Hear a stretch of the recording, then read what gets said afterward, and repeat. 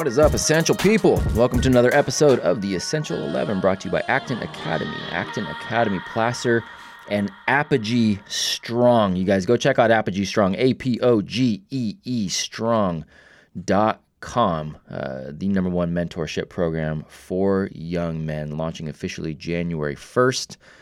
With our first class and a new class starting every single month.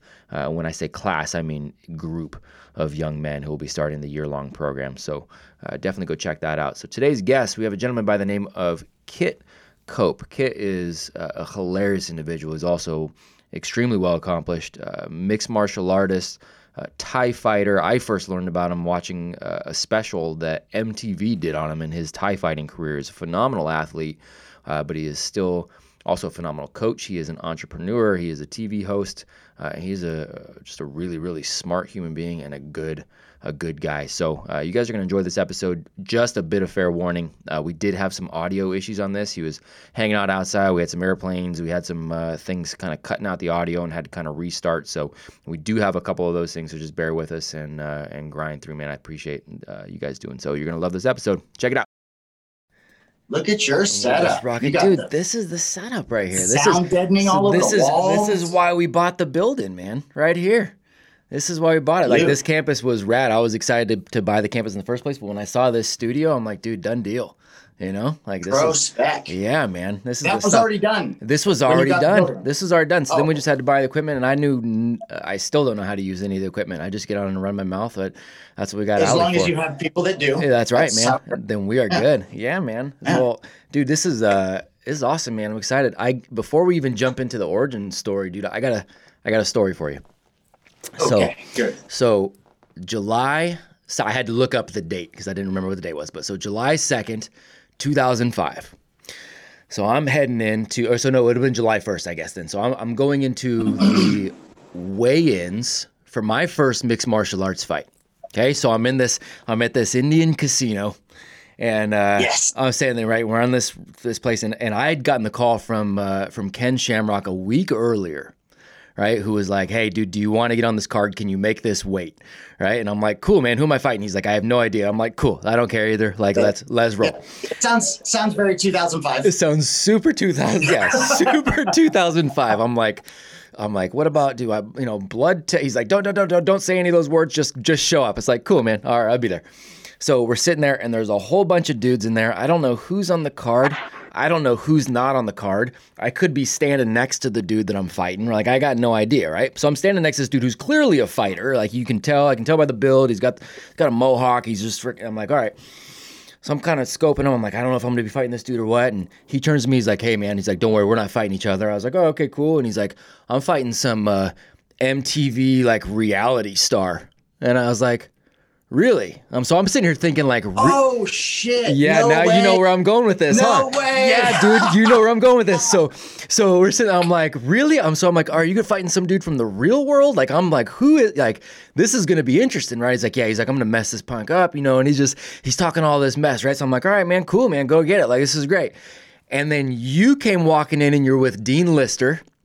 Yep. Right? You came walking in with Dean, and I look over, and I'm like, oh, dude, I was like, that's a kick. I was familiar with you from kickboxing, from following your kickboxing journey. So I'm like, oh, dude, like, there's Kit Cope. And he's like, that's the punk I'm going to be fighting. And I was like, oh, that's who you're fighting. And he's like, yep. And I'm like, the reality star. The reality star, right? And I was like, hey, man, he's good. Like, he can scrap, like, or he's like, dude, I'm good too. And I'm like, cool, man, great. Like, I'm glad you're confident. Like, this is great, dude. So, and that was all our interaction, like, right there that day. But then the day of the fights, I was in the same locker room as him, because they had us just split into two locker rooms, right? So I'm in the same locker room as him. Taped together. Exactly, dude. It was so sketchy, dude.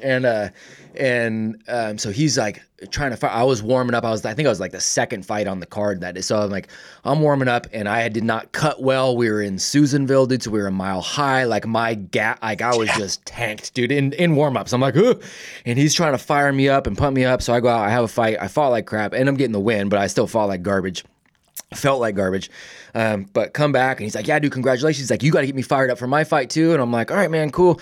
And he's like wanting to get super fired up. He's like, come on, like over and above in the locker room. And I'm like, dude, I really want Kit to just destroy you. And then I got to sit ringside. He was really intense. He was super intense, dude. Intense. And then I got to almost catch his mouth guard as it flew out after a right hand when I was by there. You were sitting right by Gina Carano's parents. Oh, no way. That's so funny, dude. That's awesome. I didn't realize they were there. That's hilarious, man. So, yeah. So you and I had that. That was 15 years ago. And obviously there wasn't even really like interaction there, but it was just cool, man. It was cool. That is awesome. Long ago. Dude, that's such a cool story from an angle that I would have never seen. Yeah.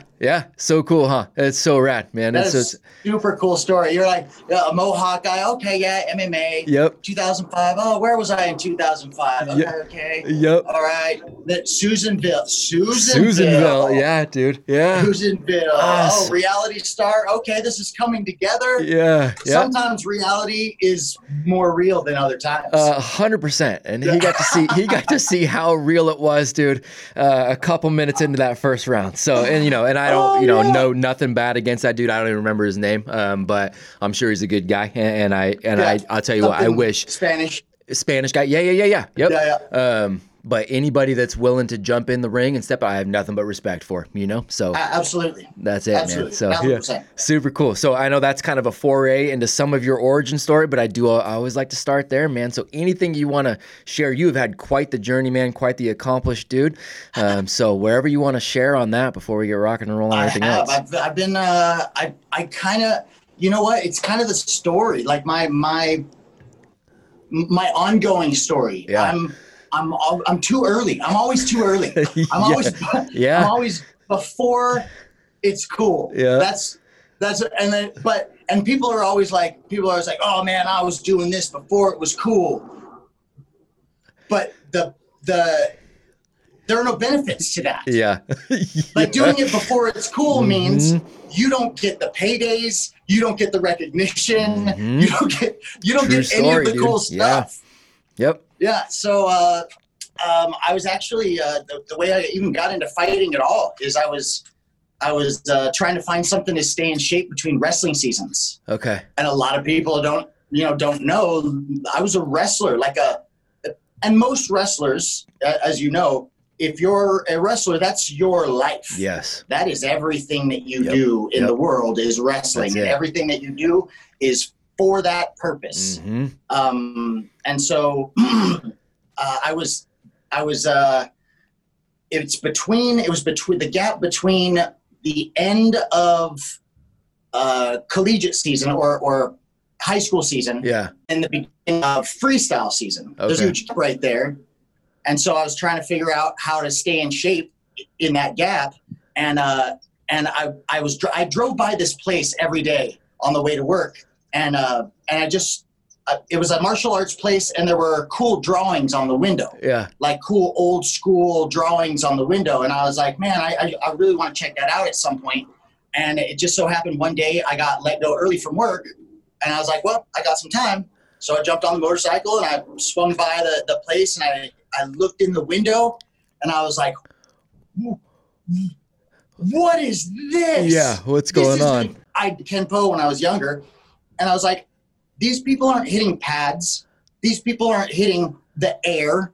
They're socking each other up. Yeah, they're moving heavy bags. This is amazing. Yeah. Like actual contact. Because that was kind of the bogus part about all of the martial arts that I'd done before that, is that you never fight. You never actually get to do it. For sure. And so, except for, for pretend. Right. And so I was like, this is amazing. So I went in, I signed my girlfriend and I at the time, I signed us both up for an initial intro lesson. Class kind of deal. And that happened to be with Melcher Minor, who would later become a world champion. Yeah. And now is at the boxing club, I believe, in San Diego. That's awesome. And he, at the time, remember, I was a wrestler. Yeah. I was a good wrestler. I was on, by that time I'd won state twice in freestyle, once in high school.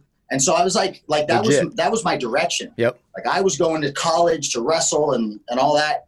And so I was in great shape. I had good kinesthetic awareness, yep. Natural talent. And then I got my ass handed to me in short order very by quickly. Melchior Minor. Yeah. There was nothing I could do at all. I felt so helpless that I was like, I must have this. Yes, dude. I must have this in my toolbox. Yeah. And so I instantly fell in love. And from then on, it was, I would skip school to go train. I was in love. That's so awesome, dude. It's so awesome, dude. And then my first fight materialized. I was 3 months in. I'd been training for 3 months.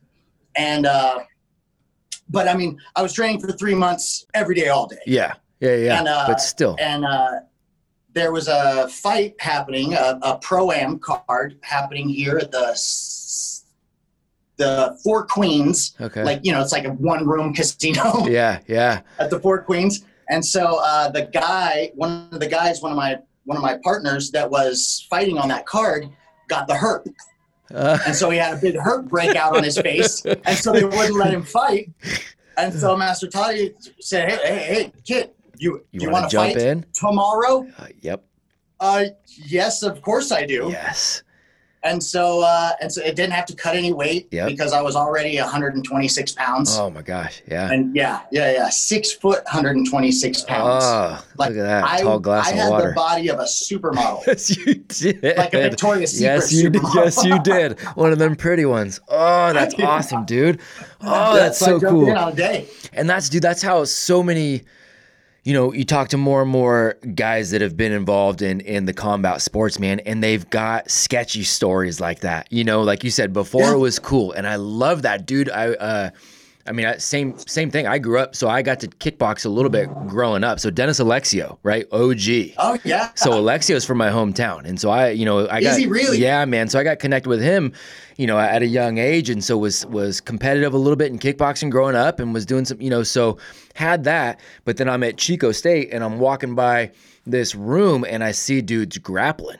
And I'm like, what is this? Like, what are these doing? They're doing leg locks and they're doing all this, and I'm like, what junk is going in? So I'm like, I'm going in, dude. Like, I'm going to go check some stuff out. And so it turned out it was Jason Peets, who's one of the original Lions Den guys, was like him, Mikey Bolander, or Jerry Bolander, Mikey Burnett.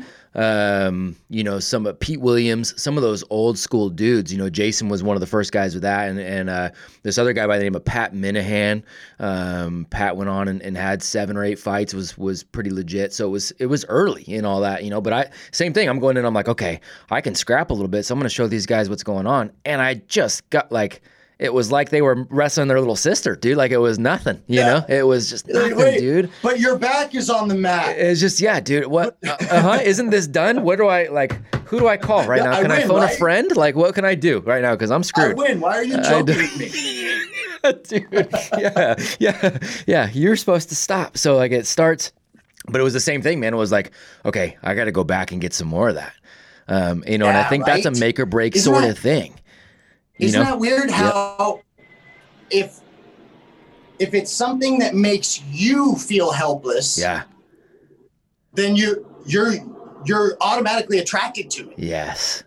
Yeah. Right? Yes, because you see I think that's a different kind of person.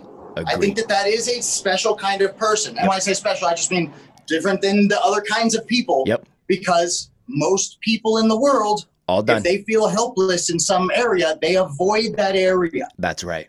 That's exactly right. All done. And you've experienced it a million times. You've trained, more than I ever have anything. But I started training more. I ended up being in the Bay Area, right? Training with Frank Shamrock. And we would have, we'd have police officers a lot of times, San Jose PD, right? And they'd come in and be like, okay, let's go. And they've got, somebody who's these guys 240 and I'm rolling 170 and choking this dude out. Or we've got a girl in there who's she's 145 and she's triangle choking these dudes. And they're like, cool, man, we're done. We're out. We're never coming back. Yeah.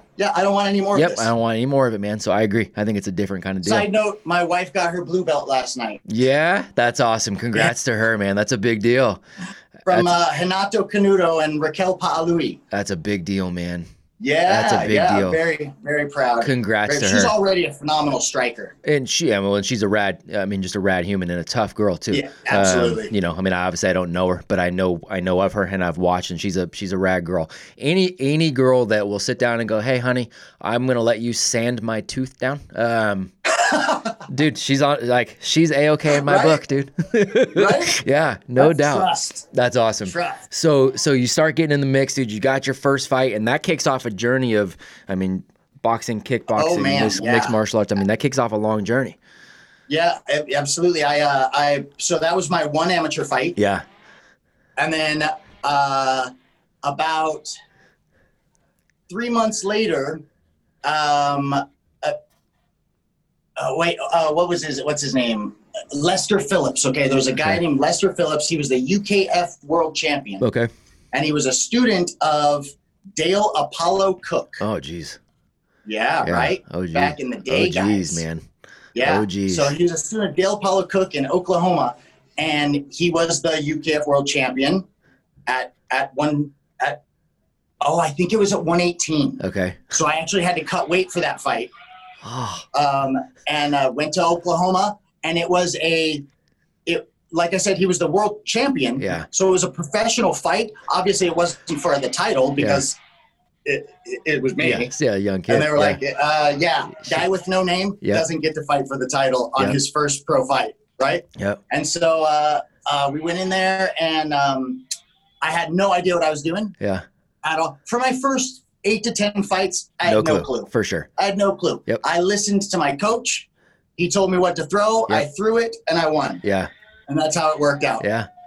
I'm a big believer in coachability. Yeah, no doubt. I think it's huge. Yeah. I think you can go so much farther if you're coachable. Yeah, absolutely, man. Because there's people that are ninjas that have come before you, and that means, and that's ninjas in everything, dude. That is ninjas in fighting. That is ninjas in business. That is ninjas. You can have what they have already. Yep. Yeah, that's awesome. And so I whooped up on him, and then he was this tall. Yeah. He was easily a foot or more shorter than I was. Yeah. So I just kept him at length. Yeah. And the initial decision came out. We went to a decision. Yeah. And they crowned him the winner of the fight. And the whole crowd. Now, mind you, this is in Oklahoma against a kid from Oklahoma. Yeah, his turf. Which I'm also from Oklahoma, by the way. Okay. Yeah. Way back. Yeah. Right. So this is the local guy. Yep. And the whole crowd starts booing after the decision. Yeah. Because it was an obviously poor decision. Then come to find out, a number of people ran up to the tables and were like, hold on, his dad was one of the judges. Oh, no And they were way. like, that's his dad. That's not cool. No And so way. I ended up getting the win, because you can't, that's a little like a 2020 election type thing. Talk about some of that. So that's awesome. So yeah, dude. Yeah, so I ended up getting that win. But then once you're that was it. Yeah. Once you're pro, you're pro. Yeah, pro. There's no going back. That's right. Yeah. And so I got one amateur fight and then had to start cooking. Yeah, and you did.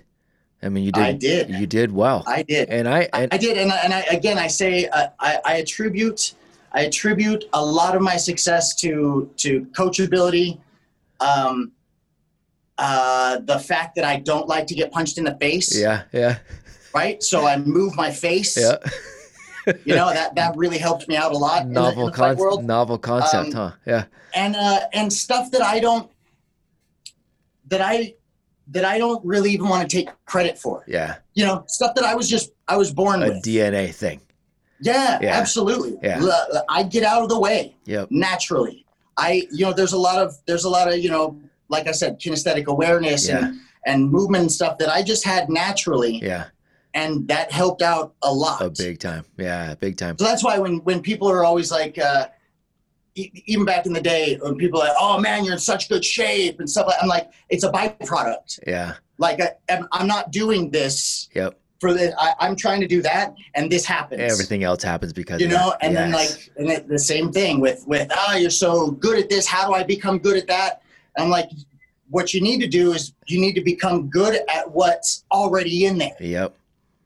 Like, don't become the next Kit Cope. That's right. Become the next you at whatever you are destined for. That's right. And then all this other stuff you find out comes out as the byproduct. Dude, that is it's a beautiful metaphor for that's why I start these schools. That's how we run these schools, is we want these kids focusing in on their strengths. And that's actually one of the questions that came in from these kids, which you've already kind of answered it. Is like, should I focus on my weaknesses or focus on my strengths? I mean, we are all about, like, dude, double down, triple down on what your strengths are. What gets you fired up? Absolutely. What is your DNA already telling you that you are solid at? Let's figure out how to build a career around that. And when you're so ninja focused on that, not only do you become the best of the best there and you provide yourself with a ton of opportunities there, but you get all these other little ancillary things that start happening. It's all these other byproducts start happening that never would have happened if you didn't pull the trigger on that strength, man.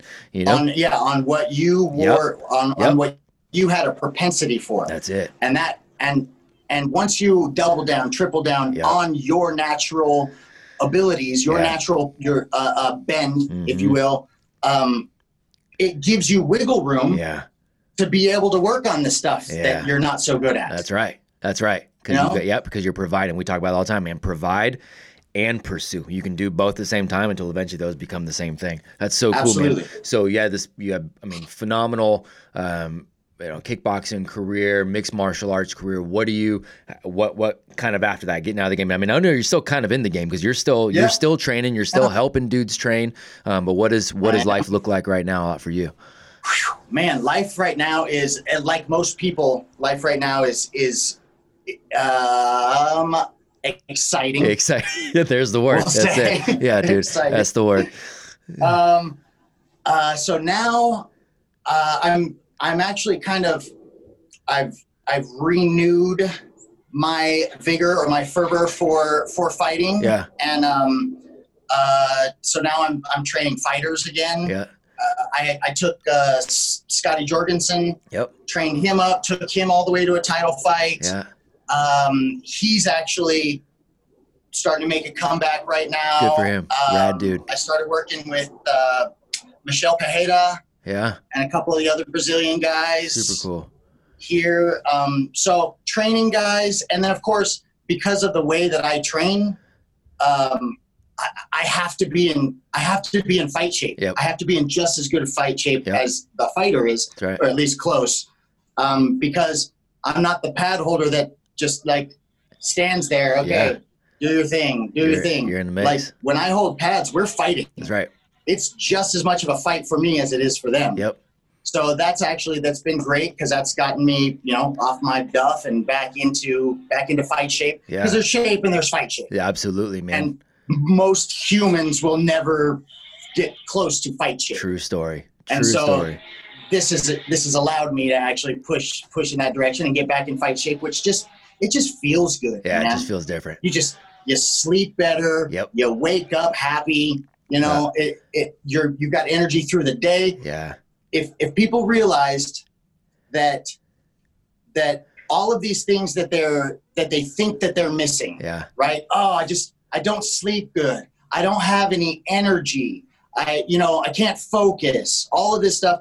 Okay, well, if you spend more energy, you will get more energy. You absolutely That's will. how it works. Yeah, the return on that is ridiculous. That's how it works. Yeah, and the whole sleep issue goes away too. In the daytime, then obviously I'm going to sleep well. Yeah, man. And if I sleep well, then I'm going to recover well. That's right. Then I'm going to have more energy. Yep. Then it's the same with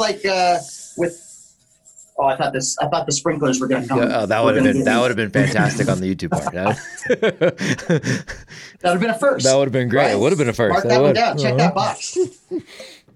Yeah, dude. No, you don't need. There are things that your body is constantly telling you. Yeah. And most people completely ignore it or go, oh, that's too easy of an explanation. There must be something wrong. I need a pill. That's exactly right. We talk about people do not, it's not that people don't get those messages. They don't pay attention. Oh, exactly. They don't pay attention. Oh, man. They don't pay attention to it. We could do an entire series of podcasts about paying attention. Yeah, no doubt about it, man. But culturally, we're taught not to pay attention too, though, right? Like culturally, like you always go to the expert, man, on whoever it is, and if that expert says take a pill, then you take a pill. If that expert says, I'm the authority, so you're gonna just study this one thing, and this is what makes a well-rounded life, dude. We go to that expert, right? And that's where we stick, dude. We don't pay attention to our instincts around anything else. So talking about kind of like that. What's going on? What's going on now, right? Yeah. So I'm training people again, training fighters again. Yeah. Most of the money comes from private lessons. Yeah. Still, I still do security contracting, which I kept that pretty low profile for a very long time. Yeah. I didn't want them to mix. Yeah. I didn't want like my public on camera life to mix with my private security life. Yeah.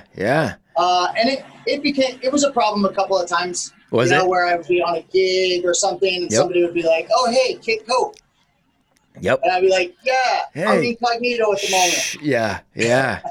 That's kind of crazy. Are you still doing that? You're still taking on some of that? Yeah, I still do security contracting. Yeah. Most of it now is like I do a lot of like bond trading stuff where I'm like babysitting lawyers and bankers and business guys and stuff, EP work, executive protection stuff. Yep.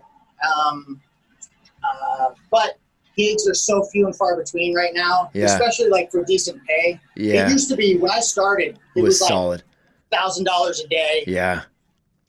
Solid work for $1,000 a day, 3-month contracts there. Yep. And then now it's down. I know dudes in the sandbox, like over in the sandbox, making $250 a day. Wow. Getting shot at every day. Wow.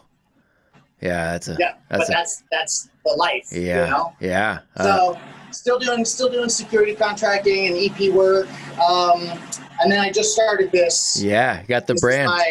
This is my brand finally. I've been talking about it and saying it and such for so long. And hashtagging it. Yeah. I'm like, you know what?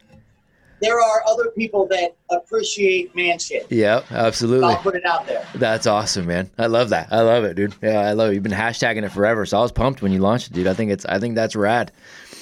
I think that's cool. I think it, in a way, it's an opportunity for me. Yeah. To spread my seed. Yeah. If you will, to get the message out. Yeah. But I also think I think it's necessary. It feels almost like a responsibility. Yeah. It feels like it's incumbent upon me to wake the world up to the fact that we're not building men anymore. Man, yeah. Yeah.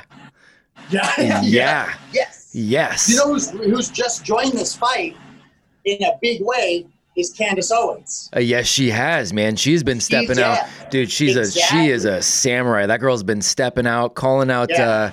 What was his name? The cute little dude from the band, Harry Styles. Calling out, exactly.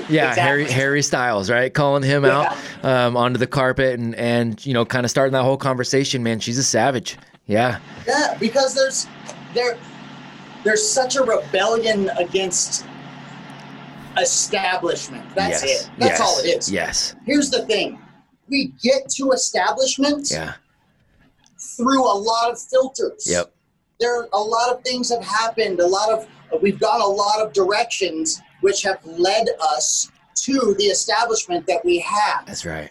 And they're not all terrible. Yeah. Sometimes they get that way because that's the best way. That's the best way to go, man. Yeah. We've, it's as well, man, this cultural idea now. And we have this term that we use, toxic masculinity. And for me, it's the ultimate oxymoron. It's like jumbo shrimp, right? Like it is, dude. President-elect. Oh, that's awesome. Yeah, man, but it doesn't go together, dude. Real masculinity, there is honor behind that. There's protection behind that. There's providing behind that. There is, it's a classic group of virtues that help make men good. They are virtues that they get to choose. And it allows us to progress as a society safely, and it's always been this classic thing, and it's not taking anything away from females to do that. It's not creating a fascism, in our culture. It's not creating any of that stuff. It's creating providers and protectors that deal with each other honorably, and virtuously, dude. And it freaking drives me nuts. We've had they're in short supply. Dude, short supply. We've had there's always going to be honeys, right? Yeah. There's always going to be big bad dudes out there. That's right. Conquesting and pushing people around. Right. And without virtuous men, there you go. They take over. Those conquests will inevitably be successful, and the whole world will belong to the big bad guys. That's exactly right. So you need men to be men, to act like men. Yes, dude, to be able to, I look at it we live on a little ranch here in California, right? I've got chickens that are just doing their chicken thing. It is in their DNA. Yeah. They're doing chicken stuff, right? And so they're wandering around the property. There are also coyotes and mountain lions in the neighborhood. They're doing their thing too. You and I were talking about the DNA thing, right? It was a different DNA thing where we go, all right, we just got our asses handed to us and we want to go get some more of that so we can get better. Like, it's a different DNA thing. We can't help that at all. It just is. It's just built in. Mm-hmm. So the coyotes are going to come do their thing and the mountain lions are going to come do their thing, and they're going to want to eat my little chickens. And that's fine because they're wanting to do their thing. But now I also have this 120-pound sheepdog. Nice. And his thing is, I'm going to protect these chickens. This is my nature. I'm going to he's the gentleman.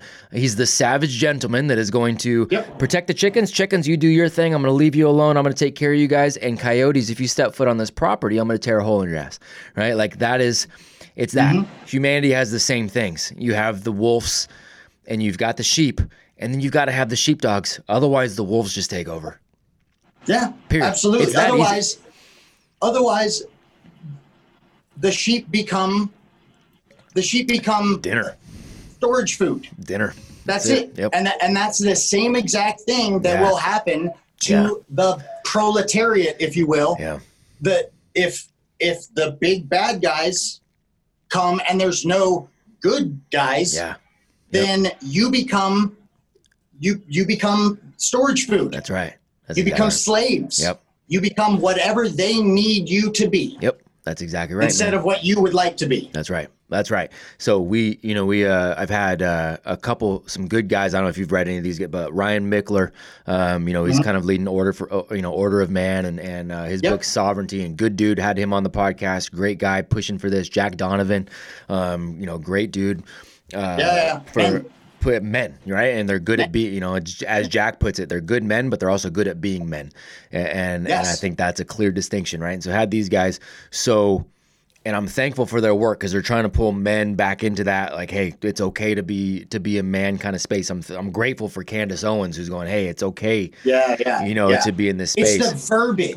It's the verbiage that gets you. Yep. And now we've seen how strong, how powerful the narrative is. Yes. Right? How powerful controlling the narrative can be. Yep. And so when you make up words like toxic masculinity, and you start using words like manliness, masculinity in negative connotation, and it's constantly beat into you through Lifetime movies and celebrities and the mainstream media and all that. It's all just indoctrination, beating you up with being a man is bad. Being a man is bad. Everybody should be the same person. Right. No. Right. No. That's the worst. That does not work. It is the worst. And it makes us, like I said, it makes us food. It does, man. And the whole conversation is always like, hey, embrace your, the guys should embrace their feminine side. And so it's almost like they juxtapose masculinity and femininity. And to me, man, that's dude, there's supposed to be a masculine. There's supposed to be a feminine. That's the way things work out really well. And I don't think the opposite of masculinity is femininity. I think the opposite of masculinity is childhood. To me, right? Part of becoming a man is taking on that responsibility of the manhood, taking on the responsibility of those virtues that come along with that. And you can't do that until you give up your childish ways. And so I think that's a part of it too, is we're perpetuating these 30-year-old children who still want to live with mom and dad and are still, like that delayed adulthood, dude guys. Yeah, dude. Dude guys. Killing us. Yeah. And that people are constantly like, oh, well, why can't women do man shit? Women can totally do man shit. Can totally do man shit. Sure. They've had to. Yeah. Actually, they've had to over the last, say, 30, 40 years. Yeah. Because men aren't doing it. Yeah, they're shucking their responsibilities. Yeah. And so women have had to do man shit. They don't want to. Yeah. They don't want to. That's right. They don't want to do all the stuff that I have to do. That's right. They don't want to do all the stuff that my body was built to do. That's right. That my brain has an affinity for. Yep. They don't want to do that shit. Yep. They want to do their shit. Yeah. But if they do their shit, then they're basically like the woman version of what do they call that? Uncle Tom. Yeah. It's like a woman version of Uncle Tom. Yeah. What? You're doing woman stuff as a woman? Yeah. Well, that is offensive. Yeah. I know. Right? Yes. It's the verbiage. The verbiage is killing us. Yeah. It's all those semantics, man. Yeah, dude. If you're not on the gentleman part, yep. if you're not a man first, you're just gentle. Right. Which, okay, that the world needs that too. And we have that. But and that's, currently we're in an actual crisis. Yeah. For men. Yep. We need men. Who's going to fight our wars? Who's going to lead? Yep. Who's going to lead? Who's going to lead? Who's going to lead? It just is what it is. Yeah, that's so.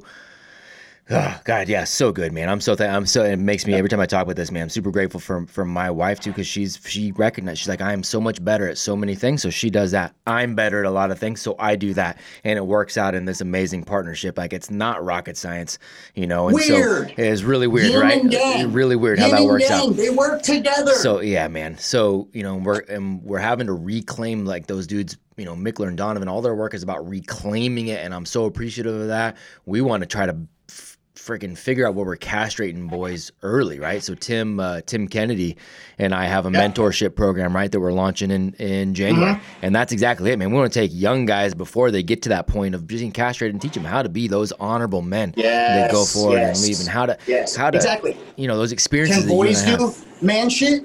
Of course, they have to. Yeah, they have to. Boys have to do man shit, otherwise they can never be men. That's it, man. That's it.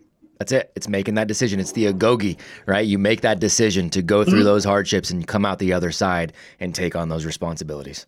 That's it. Yep. I mean, that's it. I love that. So that was a great tangent, by the way. Dude, that's so good. It's some of my favorite stuff, man. God, so good.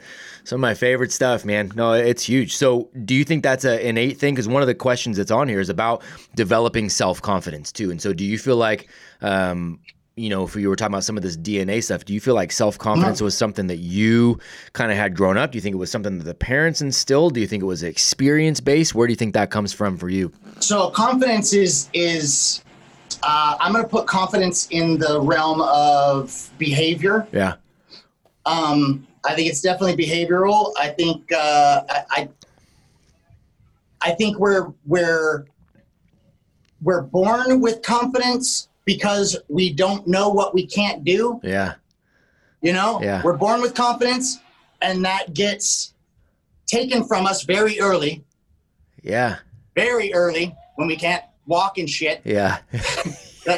We can't do the shit that we're seeing everybody else do. Yeah. So that confidence gets taken from us early and then needs to be rebuilt. Yeah.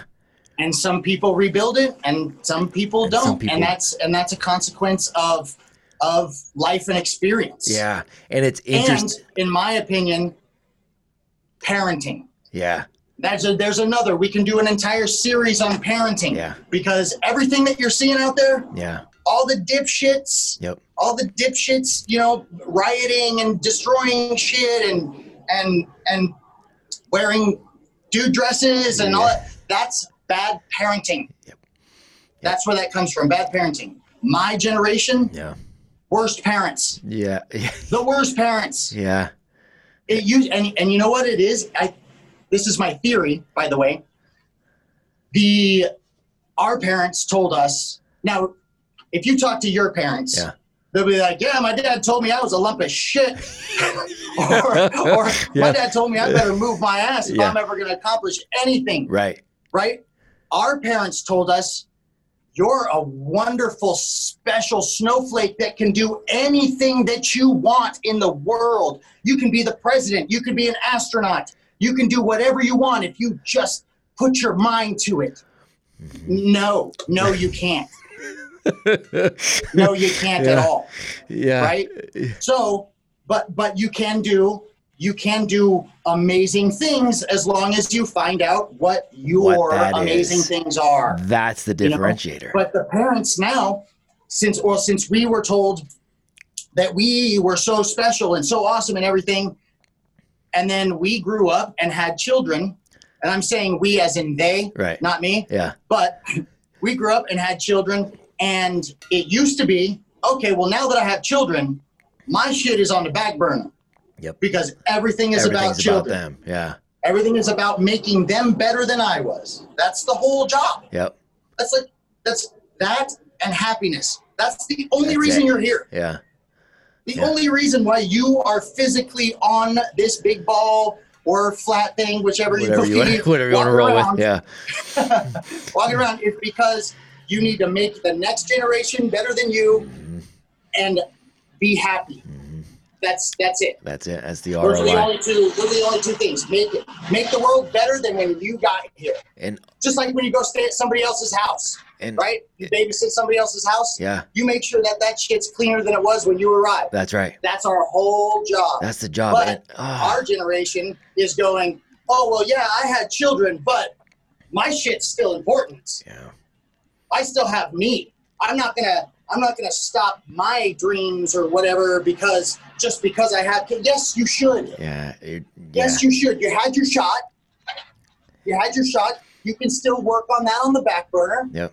But your focus should be the little ones. The priorities. The priorities are there. And there's so much of that all goes together, dude. You're talking about the confidence being stripped early and then folding into this entitlement mentality. One of the interesting things, because you referenced okay, so we're figuring out that we can't walk and we're seeing all these people do that.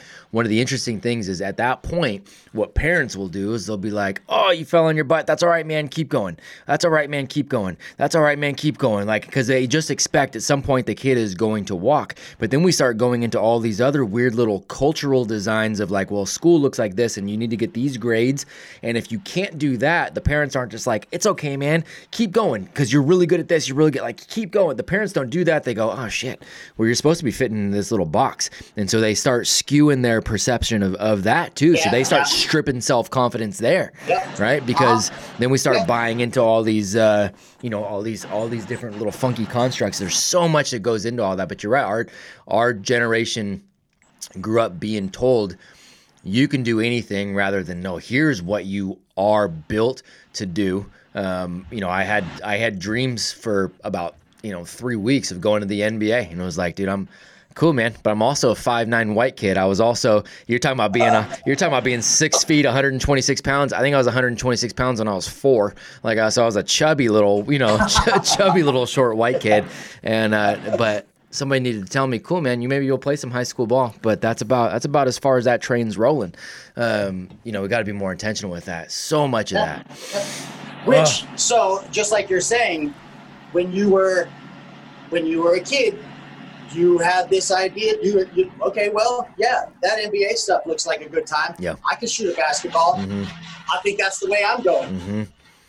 But you were young. Yep. You didn't have the experience or the knowledge or the mentorship to steer you in the right direction. That's right. that's why kids don't make those decisions. Yeah. Yes, that's right. The sovereign. There's a weird faction in our society too that thinks there's a sovereignty in a 6-year-old. There's a sovereignty in this 8-year-old where they're going to be able to make all of these decisions. Like, hey, whatever they decide is going to be perfect for them. If that's deciding on a gender or they're deciding on anything else. Like, yeah, we're stripping them of that mentorship. The opportunity.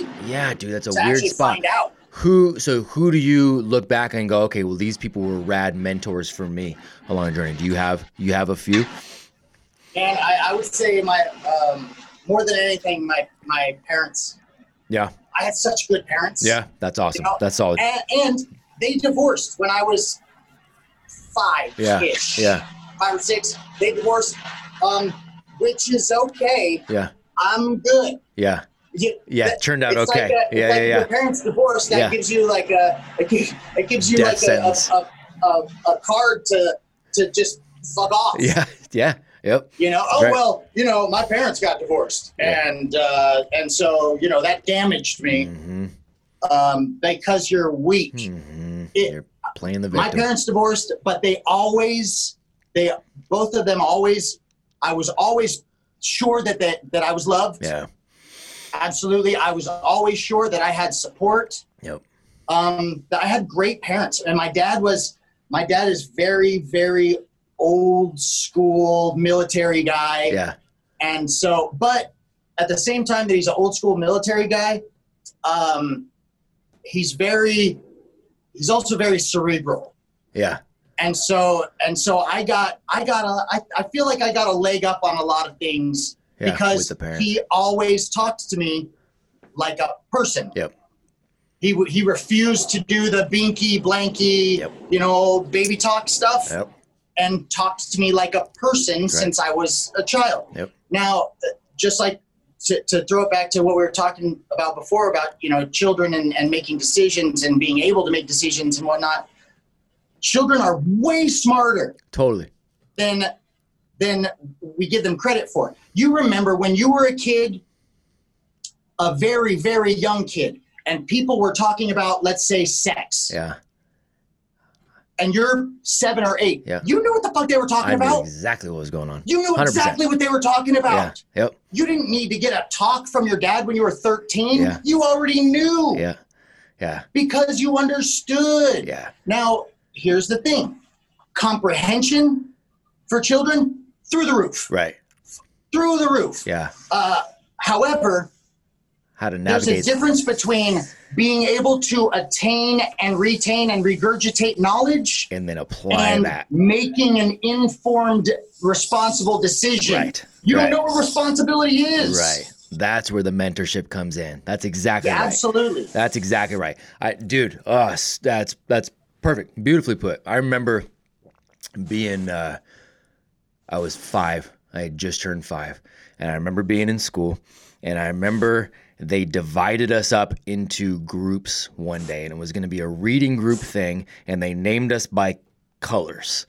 And I remember very clearly at 5 years old, sitting there looking around the room going, okay, they think this group right here that they just named the red group, these are the kids they think are the good readers.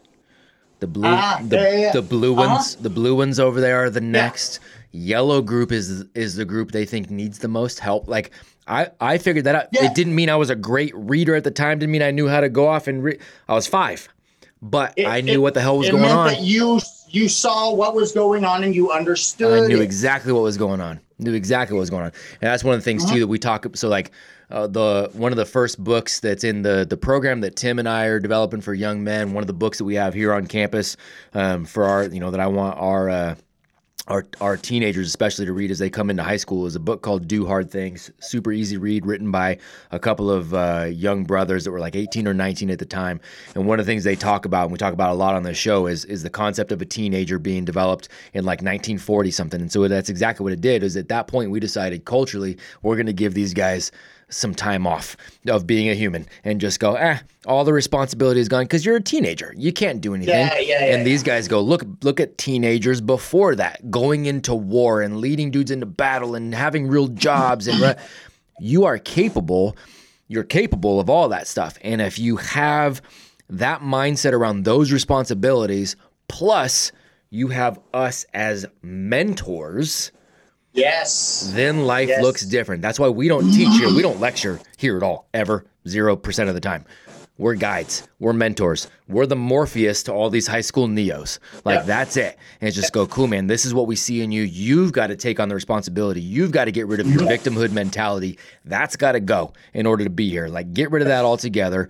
We're going to help you see whatever the patterns are. What's your superpower? And then we're just going to be the mentor on the side. We're going to continue to help open doors. You're the ones that have to walk through those doors.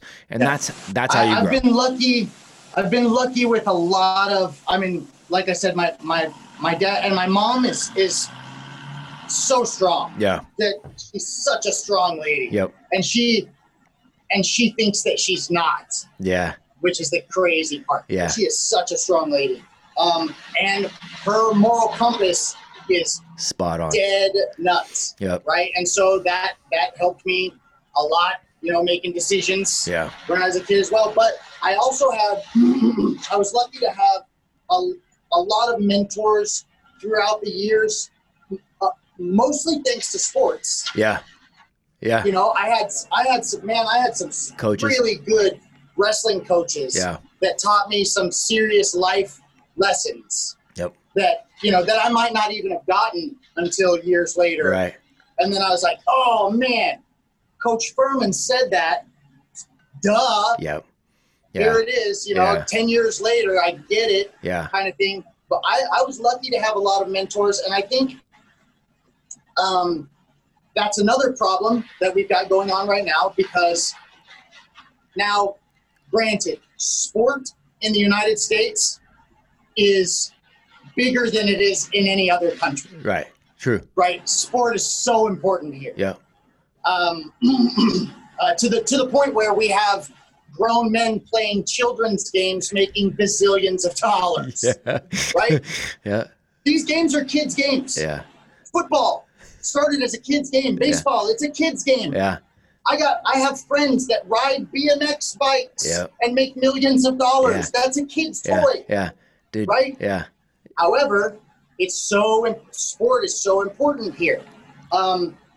And they're getting rid of it, right? They keep taking sports out of high school. They keep it. Man, can you believe they dropped wrestling? I know it. They dropped wrestling from a ton of schools. Top 10 wrestling schools. A ton of schools, man. I know. I don't think Boise State has wrestling anymore. Yeah, Stanford dropped it this year too. Boise State. Yep, Stanford dropped it this year. Whole bunch of programs. Yep. They keep dropping sports left and right and adding art, which of course there's no problem with art. Art imitates life, but you got to have life. Yeah, got to have that Otherwise, part of it. You're just going to have art imitates art. That's right.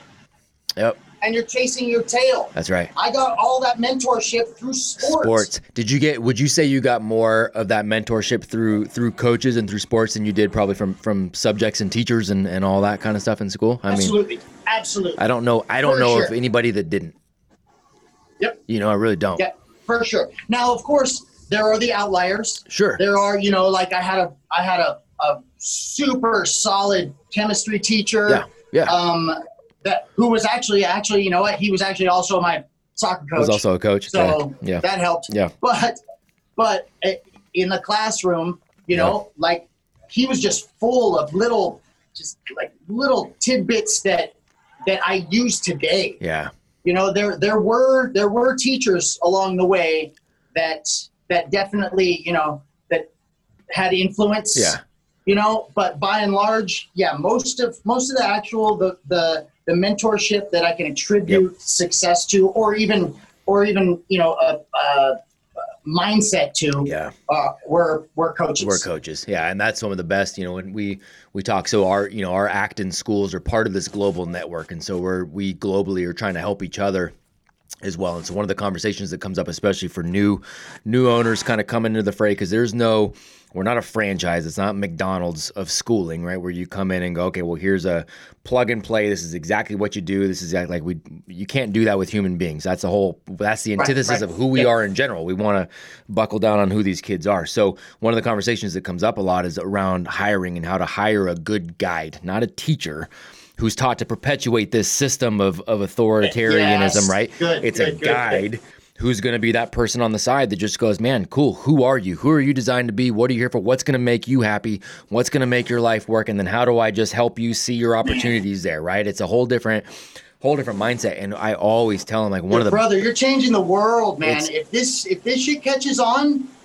which it has to. It's got to. If we're going to get to the next level. Yep. And I feel there's something, we all have our theories of how time has been going,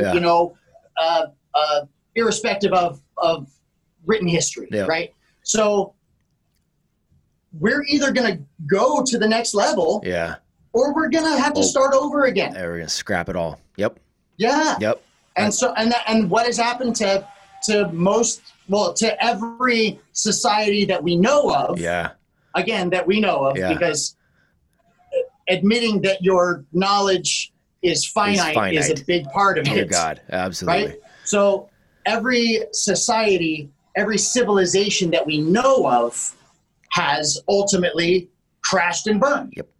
And restarted. That's right. And so we're either at the point where we're getting to the crash, or we're taking that next level step. That's right.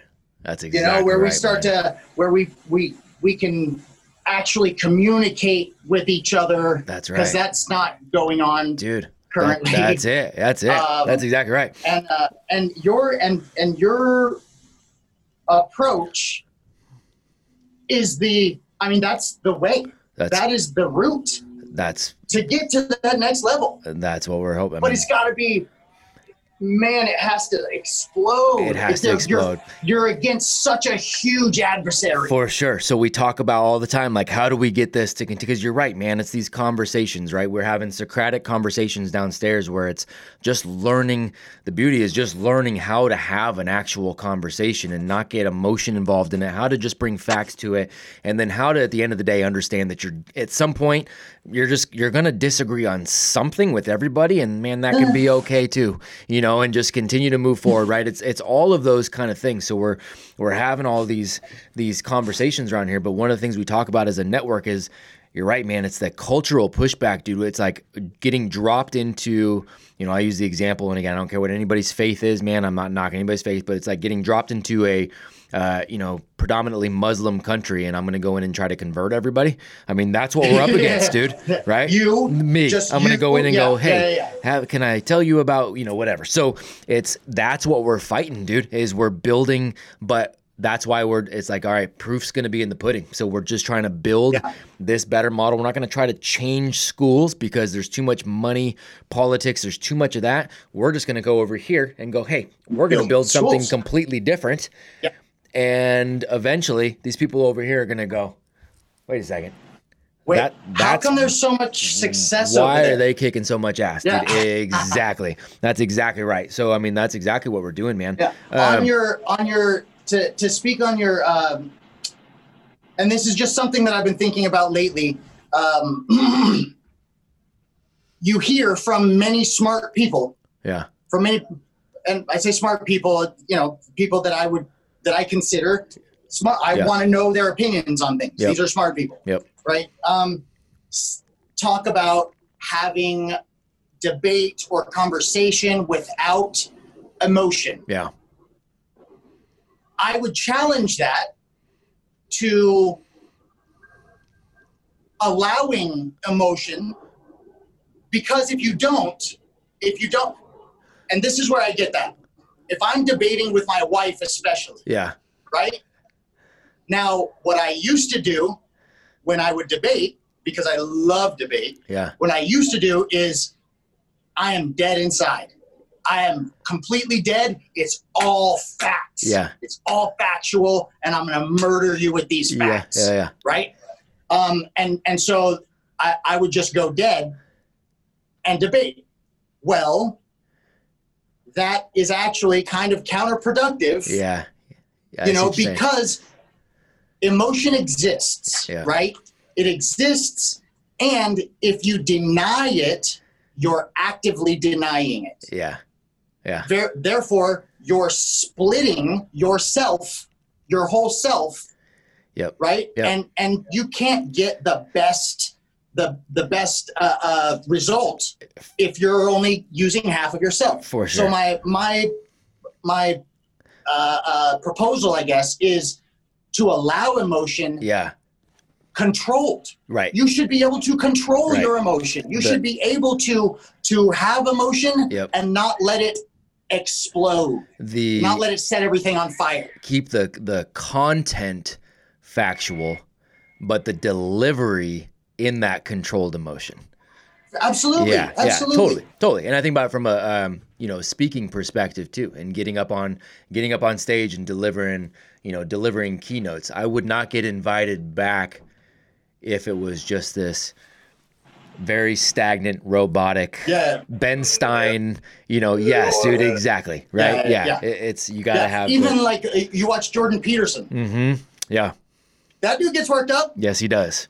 Because he is passionate about what he's talking about. Right. He really believes it. Right. Yep. And since you can see that passion, now, is there any time, was there any an occurrence where you saw Jordan Peterson get all worked up and flustered and become unable to actually, get a have the debate or put down his points? No, never. Yeah.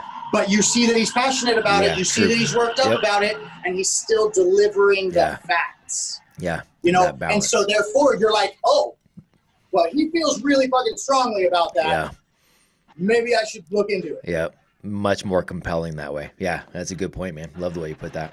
So is there, and that's a kind of a, almost kind of a counterculture argument on that too. One of the questions that's on here that's my favorite question. I want to see if there's anything else that pops up, for you when you're thinking about it. It's, what is a piece of common knowledge that everybody knows, but Kit goes, yeah, man, but I fully disagree. That's great. Everybody knows that, but I fully disagree. And if there's anything else that pops out, and what the example I always give, so as a career educator, everybody knows you got to go to college to be successful. And I, as a career educator, say, dude, I think that's the worst advice you can possibly give. I think that's horrible advice. I think going to college works for a very select few for a very select reason, but I actually think the greater percentage probably benefits from not, and I think that's only becoming more true every day. I fully agree with you, and I also agree that it becomes more true every day. Mm-hmm. I believe that as university prices rise, university efficacy dies. 100%. And think about it. The jobs in the world. Yeah. Of the jobs in the world, how many of those jobs necessitate a college education? Right. Very few. Very little. Very few. Now, trade school. Yeah. Is in my opinion, I think there should be way more trade schools than there are universities. Me too, man. Me too. Right? We instead of having to go and there are other countries that have figured this out. Yeah. Yep. If you look at in this model, it works for them in a specific way, and I would never want to do this to our youth or our country because it's very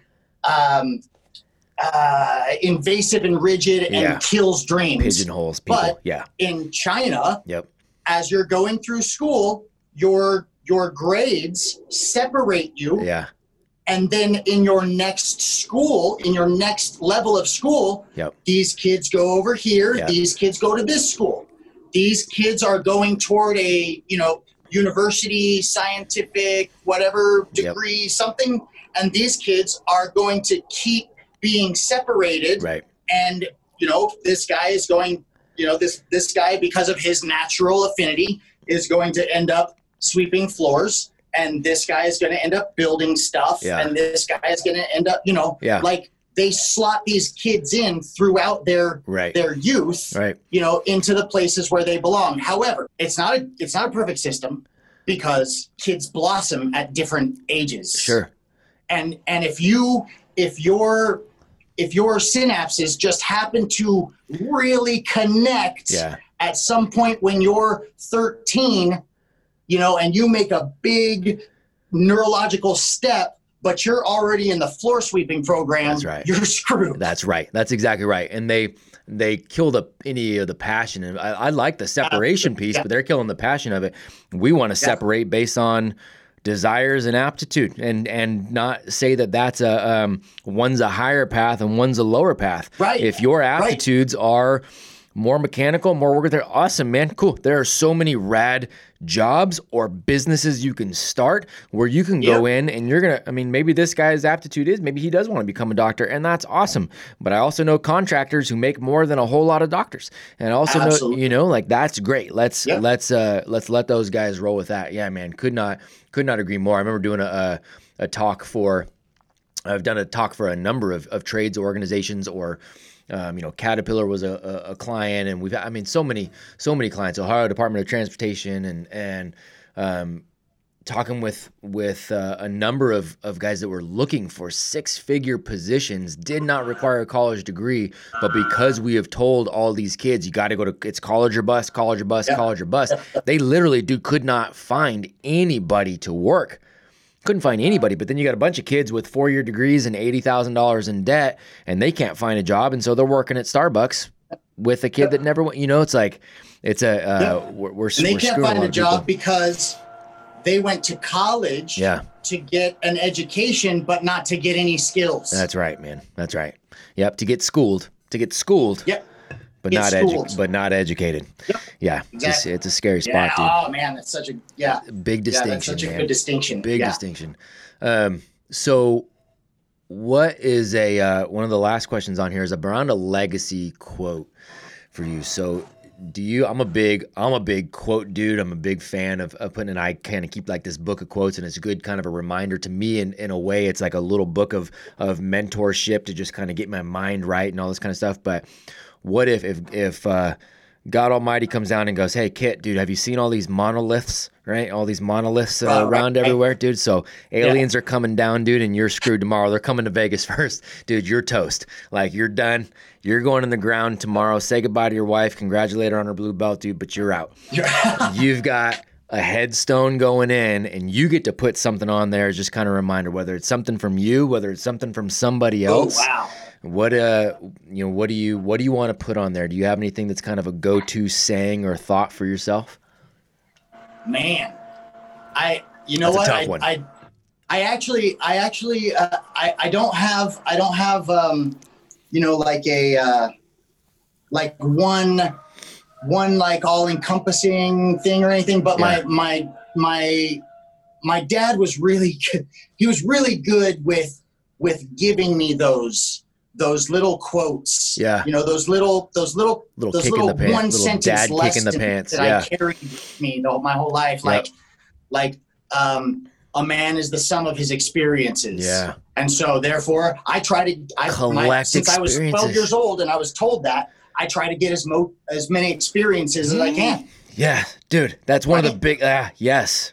I'm trying to experience. And I've gone for negative experiences. Oh man, that's going to suck. But I'm going to know what it's like. Let's do it. That's right. Here I go. Yep.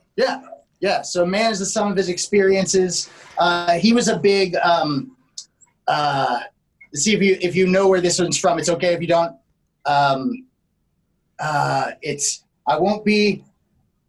It's basically, I won't be wronged. I won't be lied to. I won't be laid a hand on.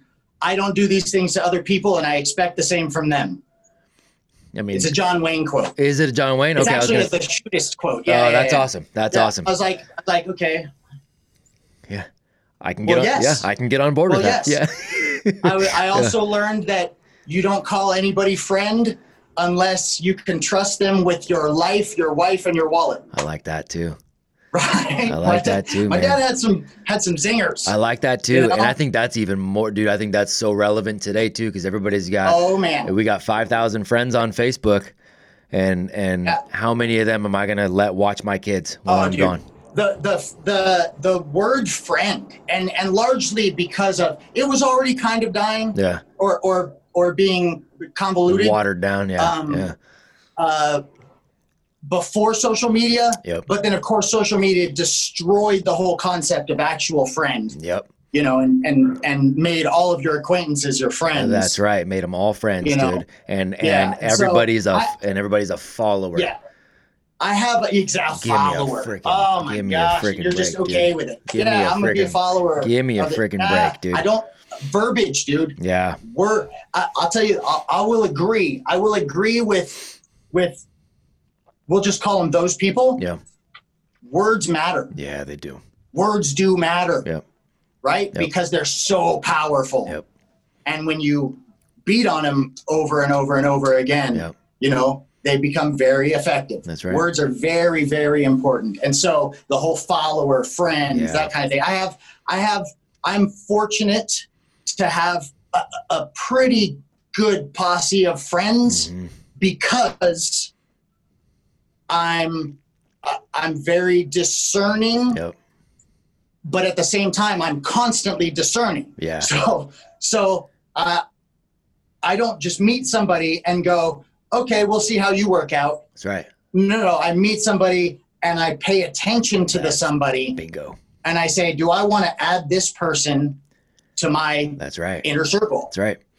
That's right. You know, and so I've been able to collect really good people. Strong people. And that's it. Really and good It's people. That paying attention, like we were talking about earlier. It's paying attention to how does my body feel when I do this? How does my body feel when I eat? But paying attention to other human beings too. And we talk about this all the time on campus too. Like paying attention to other humans over the course of it. The longer you do it, the more you figure out who they are. You see, it's always the actions speak louder than words thing. You see their habits, you see their behaviors, you see if what they do matches what they say. You learn a lot if you just watch. Paying attention and paying attention to the paying attention. Yeah. You have to. I think that there's a lot of there, and we do it constantly in in our social life, or even in like let's say when we're dealing with our government, like the current shenanigans, right? There's so much. I'm paying attention. I see that some shit is fishy. Yeah. But I don't do anything about it. Yep. I'm like, there's got to be a reason. Moving on. Head in the sand. Yep. That's the problem. Yeah, dude. That's the problem. Yep. Everybody sees what's going on. I knew that dude was a piece of shit. Yeah. But I didn't do anything about it, and I let him get close to me, and then I got burned. That's right. It's somebody else's responsibility. Yeah. So it's actually doing or not necessarily acting upon, but using that paying attention, using the information that you gather for a purpose to inform, to actually suss out what you're looking for. To inform how you move forward. And they're on a side note, and speaking of education, because it's constant and ever changing and everywhere around you at all times. Yeah. If you're paying attention, you can learn a lot. I can learn so much sitting here and paying attention. Yeah. I can learn something that I didn't know yesterday. I guarantee sitting here right now, just paying attention to the world around me. Absolutely. So, absolutely. So in that paying attention, I'm going to get an education, right? Every day, all day long, throughout my day. Yep. I'm going to get smarter every damn day. Yep. If you just pay attention. Yeah. And it goes. It drives my wife crazy a lot of times because I'll see something and I'll point it out and she'll go, why? Yeah. Why do you know that? Yeah. Why would you? How did you see that? Yep. Why would I'm looking this way, the way that we're going? Why would you even see that? Yep. Or why would it even trigger anything in your mind to say something? Mm-hmm.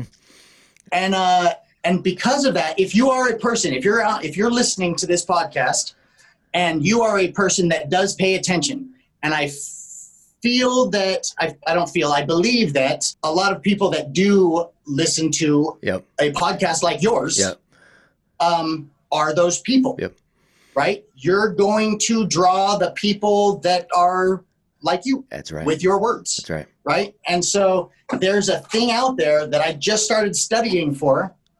And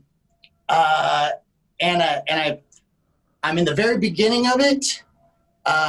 So I don't have too much information yet, but there is a new career called a deception detector.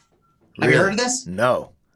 Oh it's so much fun, dude. It's so much fun. If you're a pay attention guy, so much fun. So there have been so many studies about, now they talk about microaggressions and shit like that, right? Well, microexpressions, facial expressions, behavior, tone, all the way down to expressions on your face that you would have to slow the camera down to even recognize, to 300 frames per second to be able to see, oh shit, that happened. Yeah. And they all mean something. That's the thing. There's no, remember you used to learn, like people used to say, oh, well, if you look up and to the left when somebody asks you a question, yes. you're looking for your creative area of your brain, and therefore you're lying. Yeah. Right? That's not necessarily the truth. Yes. But it does mean something. Yeah. And so when you can find out what all of those things mean, right, you can detect deception. Yeah. You might not be able to detect the truth, but you can detect that somebody is attempting to be deceptive. Yeah. Right? Oh, and that's so rad. These people get hired.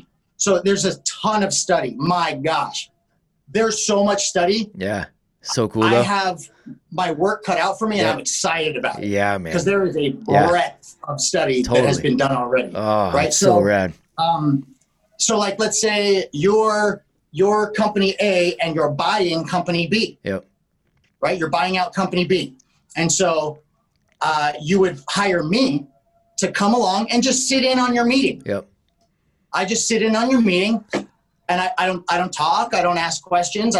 I just pay attention. Yeah. Just pay attention to behavior. I pay attention to the person that you're talking to. Yeah. And I take my notes, and I can tell you, okay, when you said this, he did this, or he was being deceptive with his answer when he said this, or whatever. And then if you can get actual video of those meetings and slow it down in post and be able to go over it and over it, and then you can get a lot closer to the truth, to actually what the value that you're looking for, as opposed to just, this wasn't real. That's so rad.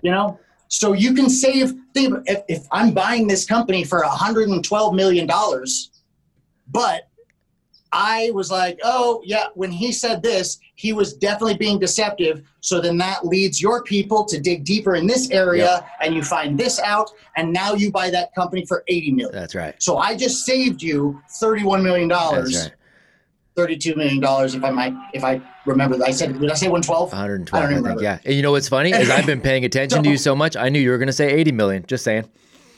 All right. See, all right. Just saying. There you go. There you go. That's rad. Yeah. Yeah. And that dude, that's so cool. Yeah. Isn't that fun? That's awesome, dude. You may have screwed me for like wanting to build more campuses, because I might just switch at this point, dude. That's rad. Well, you have the program. Yeah. Yeah. Put the program. For campuses. Yeah, so cool, man. I'm gonna dive into that a little bit. I love that, man, because it's start with the book. What started me was a book called Lie Spotting. Okay. Actually, what started me was a book called Blink. Have you heard of this book? Yeah. Blink. Yeah, it's basically it's about cultivating your first perception. Okay. Right. Your first impression. Yeah. Right, you never get a second chance to make a first impression. Right. Well, that's why. Okay. You should Blink. Learn to actually cultivate that first impression and pay attention to it. Yep. People write off first impressions all the time about, oh, well, they were nervous, they didn't know you or something. and they just, oh, well, things were different. So, don't take it to heart or whatever. But those first impressions mean a lot. And so that book was about paying attention to those first impressions. Yeah. Oh, and then that led me to lie spotting. And then that led me to the whole program.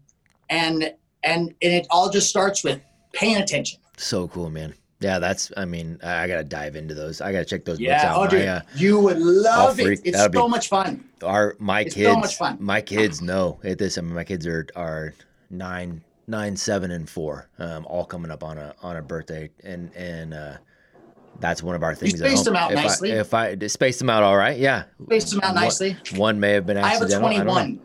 You have a 21? 21. Dude, I didn't know that. Wow. Wow. Yeah, man. She's super smart. Go get it. That's rad. But they know, like, if that is one of the things in our house, I will just say, pay attention. And they immediately, all three of them follow up. And it's, it's the whole, like, oh, dad thing. But they're like, to the world around you. Exactly what you said earlier. Pay attention to the world around you. Like, you've got it. You do that. You put yourself at such an advantage. And my wife hates it too. It wasn't too long ago, man. We were laying there. She's like, hey, we're literally laying in bed before we went to sleep. And she goes, ooh, you know what? And I went, yeah, I do. And it was because I had seen her body language earlier. I saw what she was doing. I saw what she was reading. And I literally was like, oh, she's thinking this and kind of working on this right now. So when she said, you know what? And I was like, yeah, this is what you're thinking right now. And this is what you're about to say. She's like, I hate it when you do that. I'm like, dude, I just pay attention. Oh, dude, I just did. I pay attention. Yesterday, I did that in the car with my wife. Yep. And she goes, oh, hey, did you? And I said, yeah, I made sure. Already did. Yes.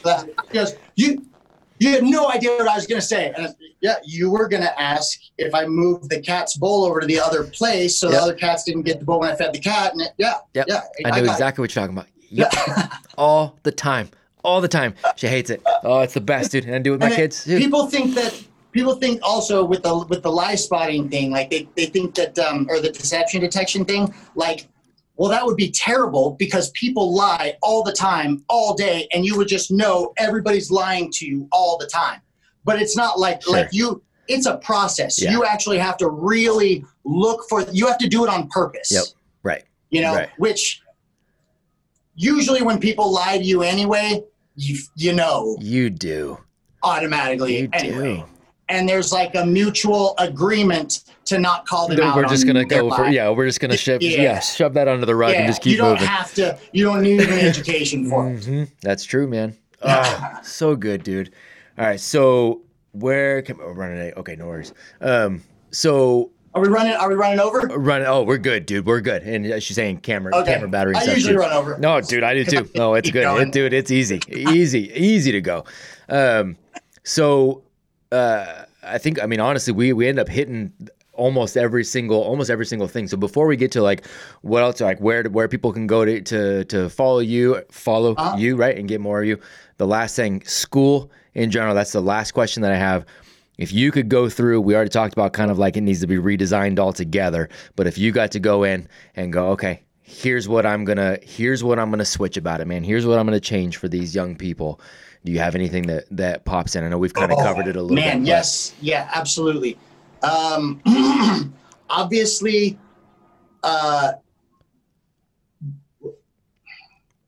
dedicated time, one-on-one time, with that mentor. I think class in general school, class sizes are way too big. Yeah. And when I say way too big, I mean like way too big. Yeah. I mean, 30 kids to one teacher, yes, you can teach them a curriculum for sure, but you're not going to change their life. Yeah. Yeah. Right? You're not going to lead them to where they need to go. You're not going to be able to mentor them. Yep. Especially when you're getting, these kids are in here for an hour. Yeah. Now get the fuck out and see it. Bring in another. New ones in. Like dude. Like an assembly line. Yeah. Yep. That's exactly what it is. On purpose. When I was a kid, again, small towns and that kind of thing, I was in a classroom that had 1st through 5th grade. Yeah. In the classroom, And there were 7 or 8 of us. Yeah. And the teacher knew everything. Yeah. She knew everything. And so you could ask her about the math or about the science or about the whatever it was. Yeah. And she was a teacher. Yeah. Remember when there were teachers? Yeah. Well, there used to be teachers that had educations to share. Well, they got to actually do it too. Oh no, I'm just a English teacher. So if you want to know about the English language, I got you covered. Yeah. But I can't add 1 + 1. Yeah. And by the way, I've got a very clear agenda that I've got to push too. So it doesn't really matter what we all want to do. I need to make sure a certain number of you pass. This is what I got to do. To get our funding. So So I would say the biggest difference would be the people. Yeah. And then the dedication to each student, the one-on-one, absolutely. So what that means is that we need way more teachers, but we're not going to get way more teachers because they don't pay teachers anything. So then we got to rebuild the entire system as something the whole different. System. Bingo. Absolutely. Bingo. Absolutely. I think that time, like I said, that time, you're only getting an hour with this person, get more time with each person. Then you're not just like throwing shit at people on their way by. Yep. You can actually engage with people. And I think also what that's going to do, that puts people into a setting where they're all together for a longer period of time, working on specific things, and that brings people together. Yeah. It's just like a fight. If you and I get into the cage and we beat the crap out of each other, we spent that 25 minutes engaged. That's right. And 9 times out of 10, we come out of there. There's some homies. Tight. Yep, for sure. It's a bond. We made a connection that other people don't have. Yes, that's exactly absolutely. it, man. It's a bond. I love that. Well, if you ever get out here, back out to California, visit, if you're training some fighters, if you're ever near Sacramento, man, I got to have you up to campus and come check it out so you can see how these kids absolutely. are rolling. I'm in Stockton training Nate all the time. I know you're out there a lot, man. I know you're out there a lot. Yeah. So you get back out there. Oh, and then my buddy just opened up I don't know what it's called. I don't know what the actual gym is called yet. I think it's something hip, but he just opened up a huge gym like on the water in Sac. Dude, is it Justin? Yeah. Buckles is the man. Yeah, Buckles is the man. He's been out to campus. Has he? Yeah, man. Yeah, I talked to absolutely, man. Not at all. So I've been over there.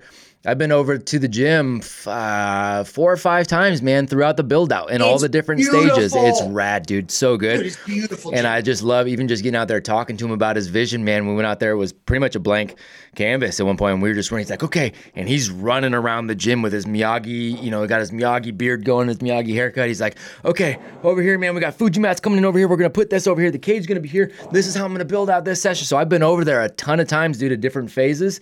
And now he's launched, man. It's gorgeous. Yeah, it's rad. Yeah.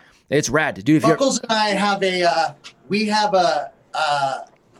a very tight and unique relationship. Yeah. Because we have very similar philosophies on coaching. Yeah. And most of those philosophies tend to circle around technicality. Yeah, I know. I always think when you were talking earlier about your propensity for training, but you're actually fighting, but you're also like, you've got this propensity for not wanting to get hit and to move. It immediately, like, those are conversations he and I have had. He's like, I don't understand these guys going in and just want to do the slugfest. Like, part of the whole game is like, don't get hit and don't, it reminded me of him, man, when you were talking about that 100%. But it's become like a thing, like where, I love to take punches. Yeah. Like, what? Yeah. Why? Yeah. Why? No. Moron. Yeah. No. Yeah. I mean, that's awesome. It doesn't take skills to take punches. Yeah, that's right. It takes whatever you were born with. That's right. Which you didn't do on your own. That's right. No, yeah. No. You know what I mean? Like when they talk about how my wife loves, she really loves rap music, right? And so, which is hilarious because she doesn't curse. I mean, when I say she doesn't curse, I mean just in her regular life, it just doesn't happen. She doesn't curse. Yeah. She's not militant about it. Yeah. She doesn't care that I curse because I curse a lot. Yeah. but she's not, oppressive about it or anything. She just thinks that when she curses, it sounds ugly. Yeah. So she doesn't curse. Yeah. And so she listens to these rap songs and she's going on with these rap songs. And then she'll be like, yeah, mother, man. Yeah, that's so fun. It's like how my kids rap, dude. We'll listen to rap on the way to school, but they do that. They always mute themselves right at the bad parts so that they know. So yeah. There you go. That's hilarious, dude. That's awesome. So she talks about a conversation we had not too long ago. She was talking about 50 Cent. Yeah. And she was like, yeah, man, he's like a real, tough guy. And he got shot in the face. And I'm like, that's awful. It doesn't take anything to get shot in the face. That's right. That's exactly right.